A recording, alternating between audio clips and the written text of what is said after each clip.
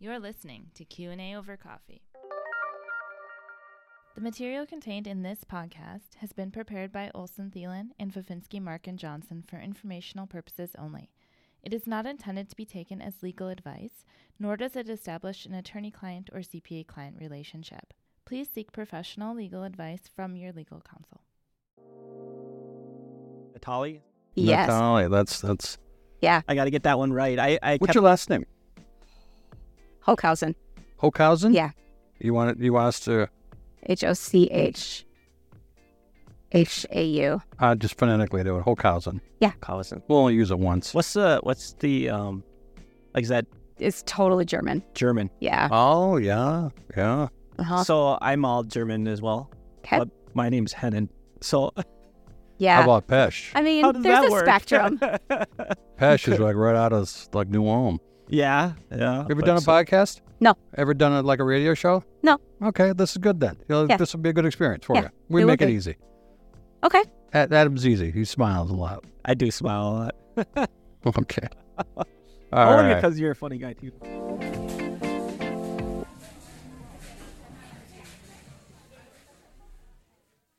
Welcome, listeners, to the Olson Thielen Q&A over coffee podcast. We're into this by more than a dozen or so, and we're happy today to have Natolie Hochhausen with us, who is an attorney with Fafinski, Mark & Johnson.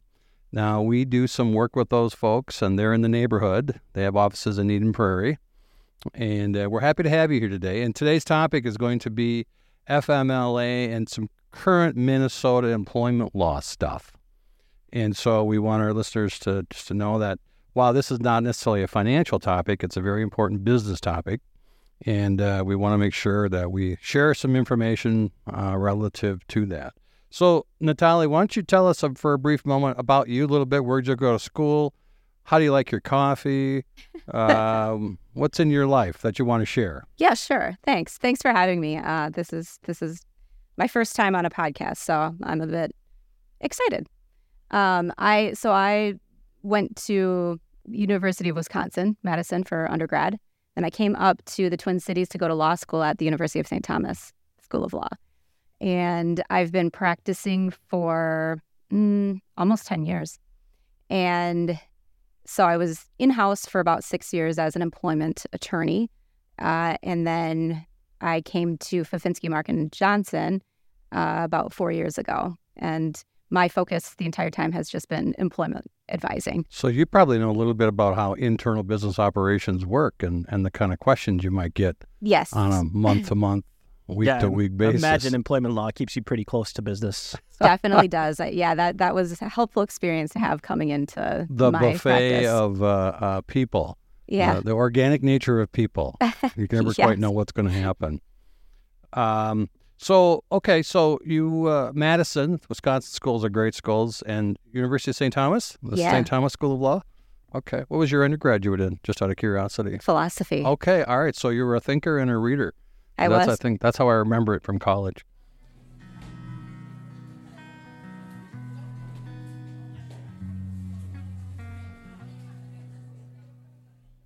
Before we get too far into the content, I want to just ask a little bit.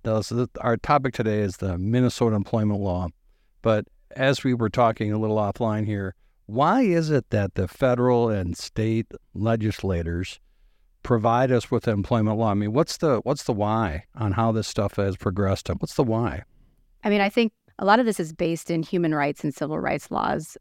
So a lot of protections for employees, safety measures, that's kind of where it started.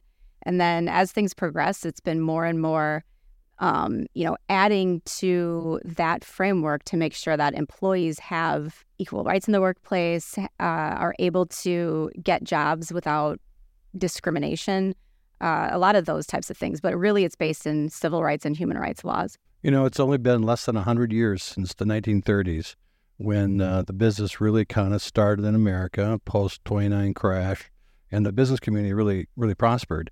But if you think about it, that's not a very long time. And during that time, there's been tremendous business change, and employee-employer relationships has kind of grown and evolved over time. So I think that was kind of interesting to step back for a moment as to why things are the way they are. So give us a little overview here. There's federal FMLA, and you can tell us what that means, and then there's state FMLA. Tell us the distance between them and how they relate to each other. Sure. The Federal Family and Medical Leave Act, it's a law that gives protected time off. It doesn't provide for pay itself. Employers, if they want to do that, they do that on their own. But it provides for job protected leave for up to 12 weeks. And job protected means you have the right to reinstatement at the end of the leave as long as you're able to come back to work. The state law that just was passed in Minnesota is a bit different because it provides for a much longer period of time, so up to 20 weeks. And then it also provides for pay. And the federal law does not do that. So this is a kind of an important expansion on the federal rights for employees. But it's been causing a lot of consternation among the business community, I would say. Now, this is a state piece of legislation. Yeah. So I guess the assumption is that all states have a different take on this type of legislation. Some are more lenient, some are less lenient. Any idea where does Minnesota fall on the continuum? This is one of the most aggressive laws, if not the most aggressive that I've seen. Okay. Most states, if they have a state component, sort of a coordinating law, if they have one at all, it doesn't provide for pay. There aren't very many that require pay, and this falls sort of within the same vein as states like California and I think Oregon most recently, and a couple of others. It's a state-funded program, so it's funded through a payroll tax, and the state will manage the administration of it and the claims and the payments. Okay, so I failed to introduce myself, Tom Pesch with Olson Thielen, and I have with me Adam Hennon. Hi, Adam. How are you today? I'm doing well. Hi, Tom. Now, with that comment about the state and their disposition relative to employers, and you're active in the Minnesota Chamber, and you have connections at the Chamber of Commerce, how do you think your members are receiving this? Well, this is a huge one. And we actually had, we did a special session with Enterprise Minnesota. They did a survey with 450 plus manufacturers in the state. And this was a pressing issue of concern across the board from big company, small company. It didn't matter if you were a high revenue company or a low revenue company or big employer, small employer. I mean, it was like 80% or more of the manufacturers surveyed were concerned about this. And some of that it's still relatively fresh and new, and not a lot of people have had time to digest it and figure out, how is it going to impact us. So there's that concern, but others are worried about, at least in that industry, there's a staffing shortage as it is. So how do we find people to replace, all these roles that now we have to grant time off for is a big concern as well. So people are trying to get their hands around it, and there's not a lot of information out there that provides clarity. So, okay, so to that point, let's step into a piece of detail here. So this piece of legislation for Minnesota employers takes effect when? So the paid family and medical leave, that takes effect in January of 2026 for the tax and the actual benefits eligibility. There are some reporting requirements that'll start going into effect in 2024 in the middle of the year, but not the actual payments or claims yet. Okay, so we have about 6 months, being it's November, we have about 6 months until the actual tasks start to happen. Yeah. Okay, and so there's reporting, and then there's benefits. Benefits are out 2 years. Yeah. So we get a little lead time on this. So that's an effective date. And that's always important because that puts a kind of a deadline and a pin on when does, game on, so to speak. When does this start? Then tell us a little bit about who is it that this is applicable to? Because I think there's some confusion around this. Maybe give us a kind of an overview of the federal and then maybe the state. I think, is there two different applicabilities as to who? Right. So the federal law applies to any employers that there are multiple aspects of it, but at the base level, you have to have 50 employees or more, and the employee who's applying for the leave has to work at a location that has at least 50 employees within 75-mile radius of the office that are working at that location. And so, there are other eligibility requirements too, like the requirement to have worked 1,250 hours within the 12 months prior to taking a leave of absence. So suffice it to say that this piece of federal legislation may not capture a lot of small business folks. It doesn't. So there's a lot of businesses that are not subject to the federal law that will now be subject to the state law because it applies to any employer with one employee. All right, let's talk about that. So they escaped the federal target, but now they got the bullseye on the state. So what does the state look like? So the states, it's basically any employer that has one employee in Minnesota.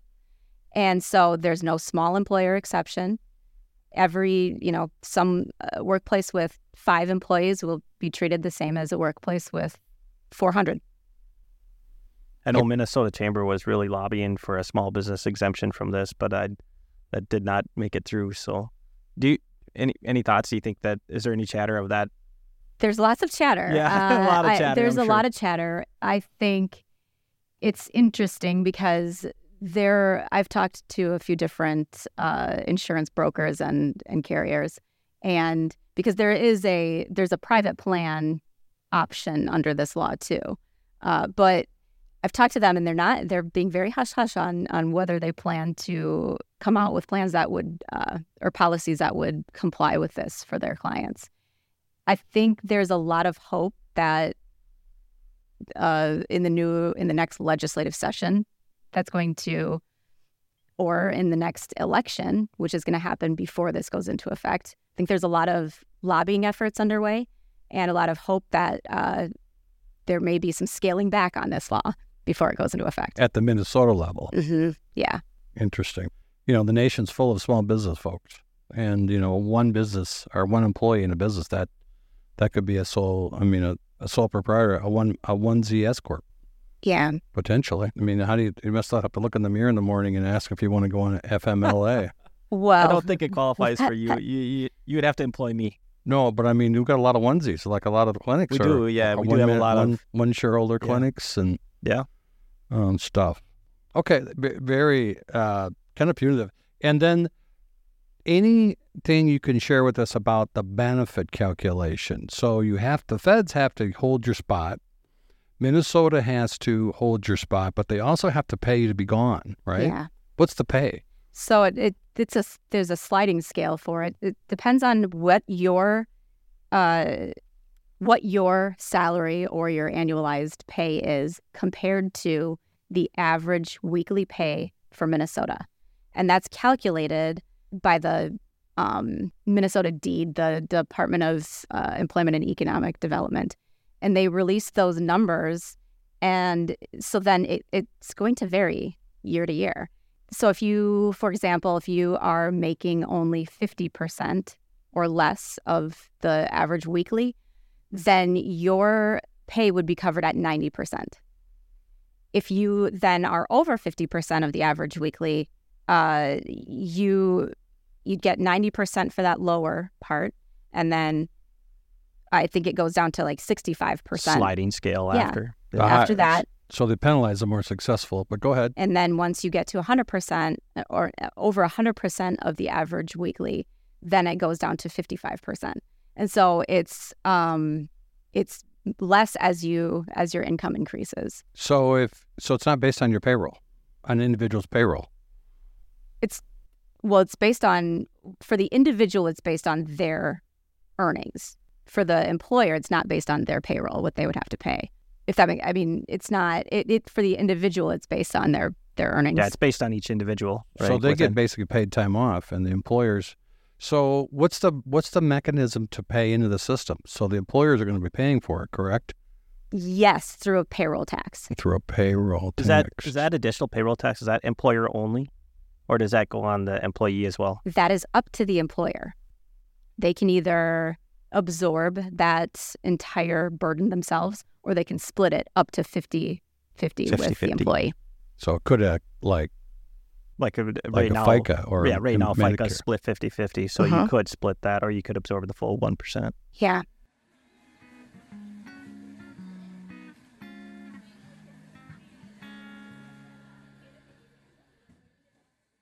So this will be a payroll function that the payroll services are going to have to figure out, and it's not an income tax item that the accounts will figure out. I mean, unless you're doing payroll, things of that nature. That's interesting, boy. And then that all goes into a fund managed by deed. Yes. Yeah. So as an employee, if you're going to get, you're going to go seek for compensation for your leave of absence, do you apply then to deed, or do you apply through your employer, or how does that work? It's a new sub-agency of deed that is they're in the process of setting up that new sub-agency. It'll be a separate body. You will apply directly to the sub-agency. They will administer the claims. It almost will operate like unemployment. Sure. So for the most part, I mean, the employer, they got to fund it, but the rest really kind of remains unchanged. They just got to make sure they reserve that spot for the employee coming back. That's right. And it gets a little tricky. I mean, if you really think about the way that these types of, like, the underlying reason for the time off it's going to be a medical related reason. And employers aren't just separated from their obligations there, because if, for example, say an individual needs intermittent time off, they need intermittent leave with pay, or something like that, the employer still has to get some of the information in order to decide, okay, here's how we can work with you as an employee. Here's what we can provide. Here's how we can accommodate your need for time off in that manner. And so they still need to be at the table. It's just they're not going to be the direct recipient of the information necessarily, because the new sub-agency will be looking at all of the doctor's paperwork and deciding whether a request for pay is eligible. So the decision maker is the sub-agency of the deed. Yeah. Interesting. So they're going to be interacting with the physician or the medical provider. It's that whole aspect is kind of up in the air, exactly how that's going to operate. Because again, we're talking about not just compensation detail, we're talking about medical information.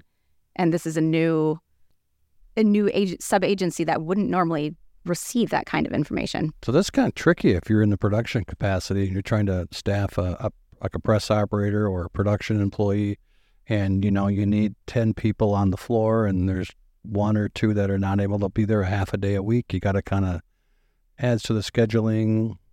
Or if you're a law firm or accounting firm, you got to figure out scheduling issues. Hence the concern. Yeah, it'll be a little more burden. So we talked a little bit about effective date, kind of the calculation, who it applies to.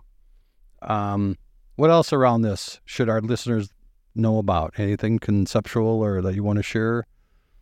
For the pay for this one, I mean, it's more the amount of leave that an employee might be able to get. I mean, it is up to 20 weeks instead of up to 12 like the federal law provides. And so this provides there are 3 different buckets that the time off can fall into. It could be the employee's own serious health condition, or it can be one of the other 2 buckets, which is, parental related leave for bonding with a new child, or to care for a family member who has a serious health condition. So if it's for your own medical condition, then you could take up to 12 weeks for that, or you can take up to 12 weeks for either of the other 2 reasons. So that's a federal, or is that the state? That's the state. That's the state. So 12 and 12 is 24. But it maxes at 20. So it's if you only had to take 7 weeks for your own medical condition, and then you could take up to 12 for a total of, 19 in that situation if you needed all of it for one of the other 2 reasons. Well, I think in concept, it's probably good legislation, right? I mean, we're trying to take care of people. And I think for our listeners, one of the things to remember is that people are an integral part of our businesses. And so this provides a net, and it also provides them attachment to the employer, and so that they can kind of go off and take care of family health issues as needed.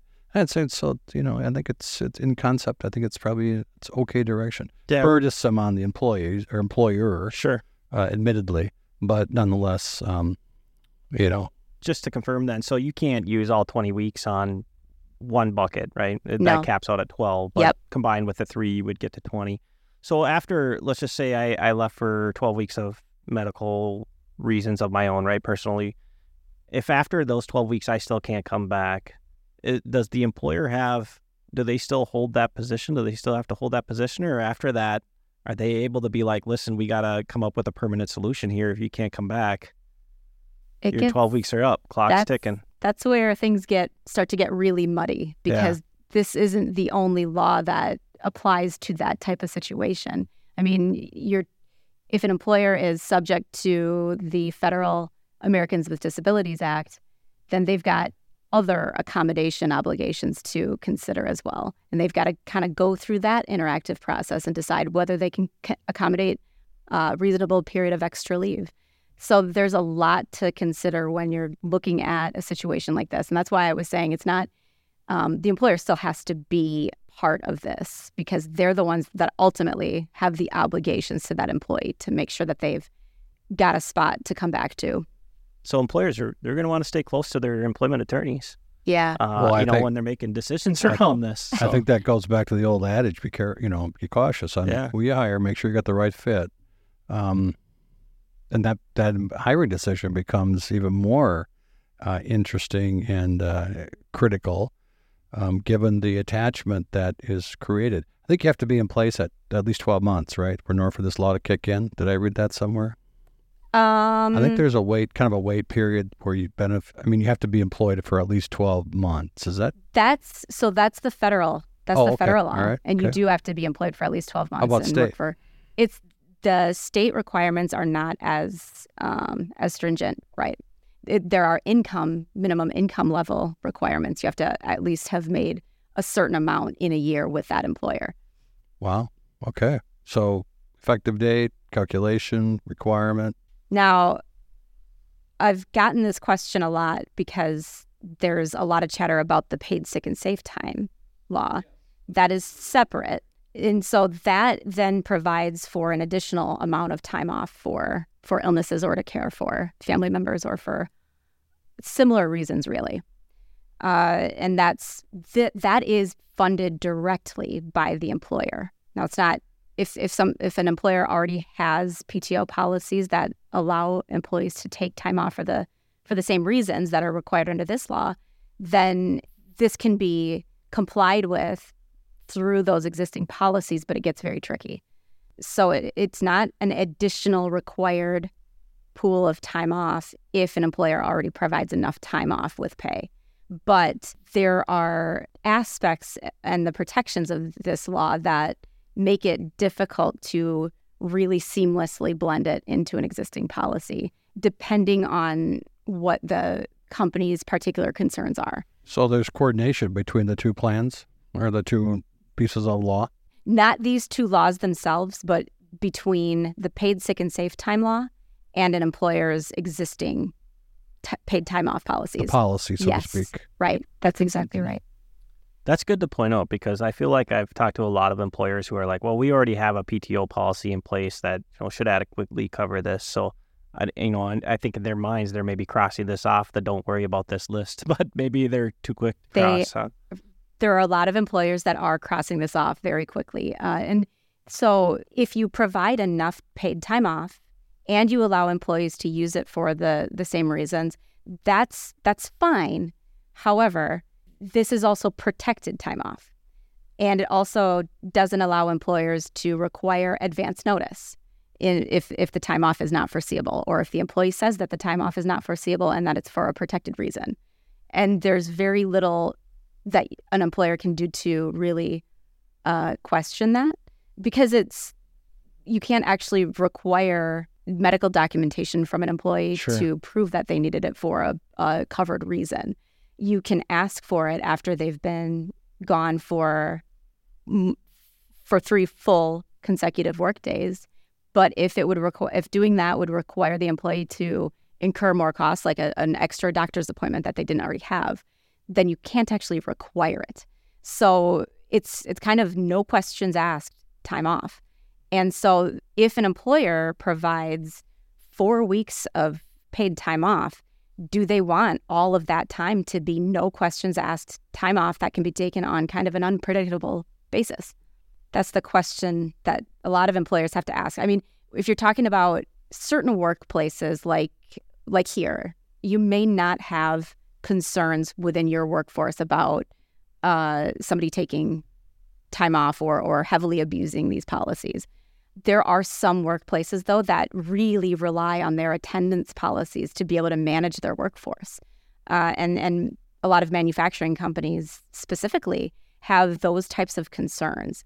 And so for those employers that have heavier concerns on attendance and being able to manage attendance, they may not want all of their PTO to be used for this purpose. They may want to carve out separate policies that would minimize the amount of time that employees can use on a whim. Imagine trying to manage a 600-person workplace. Yeah, no, thanks. I mean, it's a lot of work. Okay, so with this ESST legislation, is there some sort of communication to employees, and is there some handbook stuff you're going to do? Oh, yeah. So the state will come out with its version of a sort of a poster, similar to other labor posters that you'd see hanging on a bulletin. Yep. And they'll come out with that, but employers have to have their written policies, and they have to include it in their employee handbook if they have a handbook. What if they don't have a handbook? Then they can... Poster? They can do the poster, yep. And they have to notify their employees that way. Employers also have to be tracking the amount of time off that employees have left in a year that can be used for the paid sick and safe time reasons. And that balance at any time has to be printed on pay stubs. I think that field in the pay stub is becoming more and more important. I mean, as auditors, Adam and I, we know that you have to accrue for unused committed sick time. And some of the pay systems do a really nice job tracking it. Some do not. Mm-hmm. Depends on the sophistication of the employer, I suppose, and their systems. But just tracking becomes really kind of important. Which bucket, how fast do you earn it, how fast do you use it? And, interesting. Yeah. So if you have it combined into an existing policy, it's not then essentially all of the time that you give an employee under that policy becomes the time that can be used for these purposes. Okay. So big employers with a lot of head count have got some... They got their hands full. Yeah. I mean, but they also have, in theory, they would have resources to dedicate to this, right? It's the smaller ones that I think are going to really run into some problems here. And, that brings a whole different discussion about enforcement and how they hold companies accountable equally. And I think that's going to be a challenge that our legislative group finds. Yeah. Now, let's move just to a couple of other provisions here. Did we talk about the Parental Leave Act? No. That's something in addition, yes? Yes. So Minnesota already had a parental leave statute, and this changes that statute. It takes it down to, there used to be a minimum number of employees that a company had to have in order for this law to apply to them. This now applies to every employer with one or more employees. And so that's something new that small companies will have to consider. The other big changes to it, now this is more similar to the federal FMLA in that it provides for unpaid time off for parental bonding. And so, but it removes the requirements, the eligibility requirements for employees. They no longer have to have worked at least half of a full-time schedule during a certain period of time prior to requesting leave. So that they had to at least be working half of a full-time schedule. And so this now applies to pretty much any employee at pretty much any employer in Minnesota. Again, time off. Yeah. For things, for whatever ails them, so to speak, family or children or themselves. Mm-hmm. I think, like I said, again, I think in concept it's a good thing. It's just a little more burdensome for the employer group. Natalie, let's move to. I want to talk about two more topics before it's over. the recreational cannabis, and I want to talk about the non-compete provisions that Minnesota recently did. You'd pick one or the other. Let's start with cannabis. Okay. Let's do it. Everybody's favorite, maybe. Yes. Only on weekends. Only now that it's legal. Only now let's take it. What are the rules? What does this mean? So for employers, this is very tricky. This has been a big pain point for a lot of the businesses that I've been talking to. The workplace implications of this are tricky, especially in Minnesota, because Minnesota already had a very rigorous drug testing statute, and Minnesota also already had this other statute that protects employees from negative actions that are based on their lawful duties that they conduct outside of work and off work time. And that includes consuming legal products outside of work.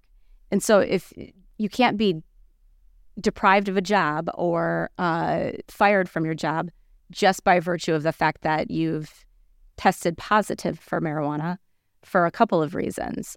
One, that's now considered something that's a lawful consumable product. And so you can't be discriminated against, I guess, for lack of a better phrase, for using that on your own time in a way that's lawful. But you also, testing right now cannot give you any information about current impairment. And so just doing a drug test doesn't tell an employer whether an employee has smoked recently or used or had an edible recently. It's just there's no way to test for current impairment.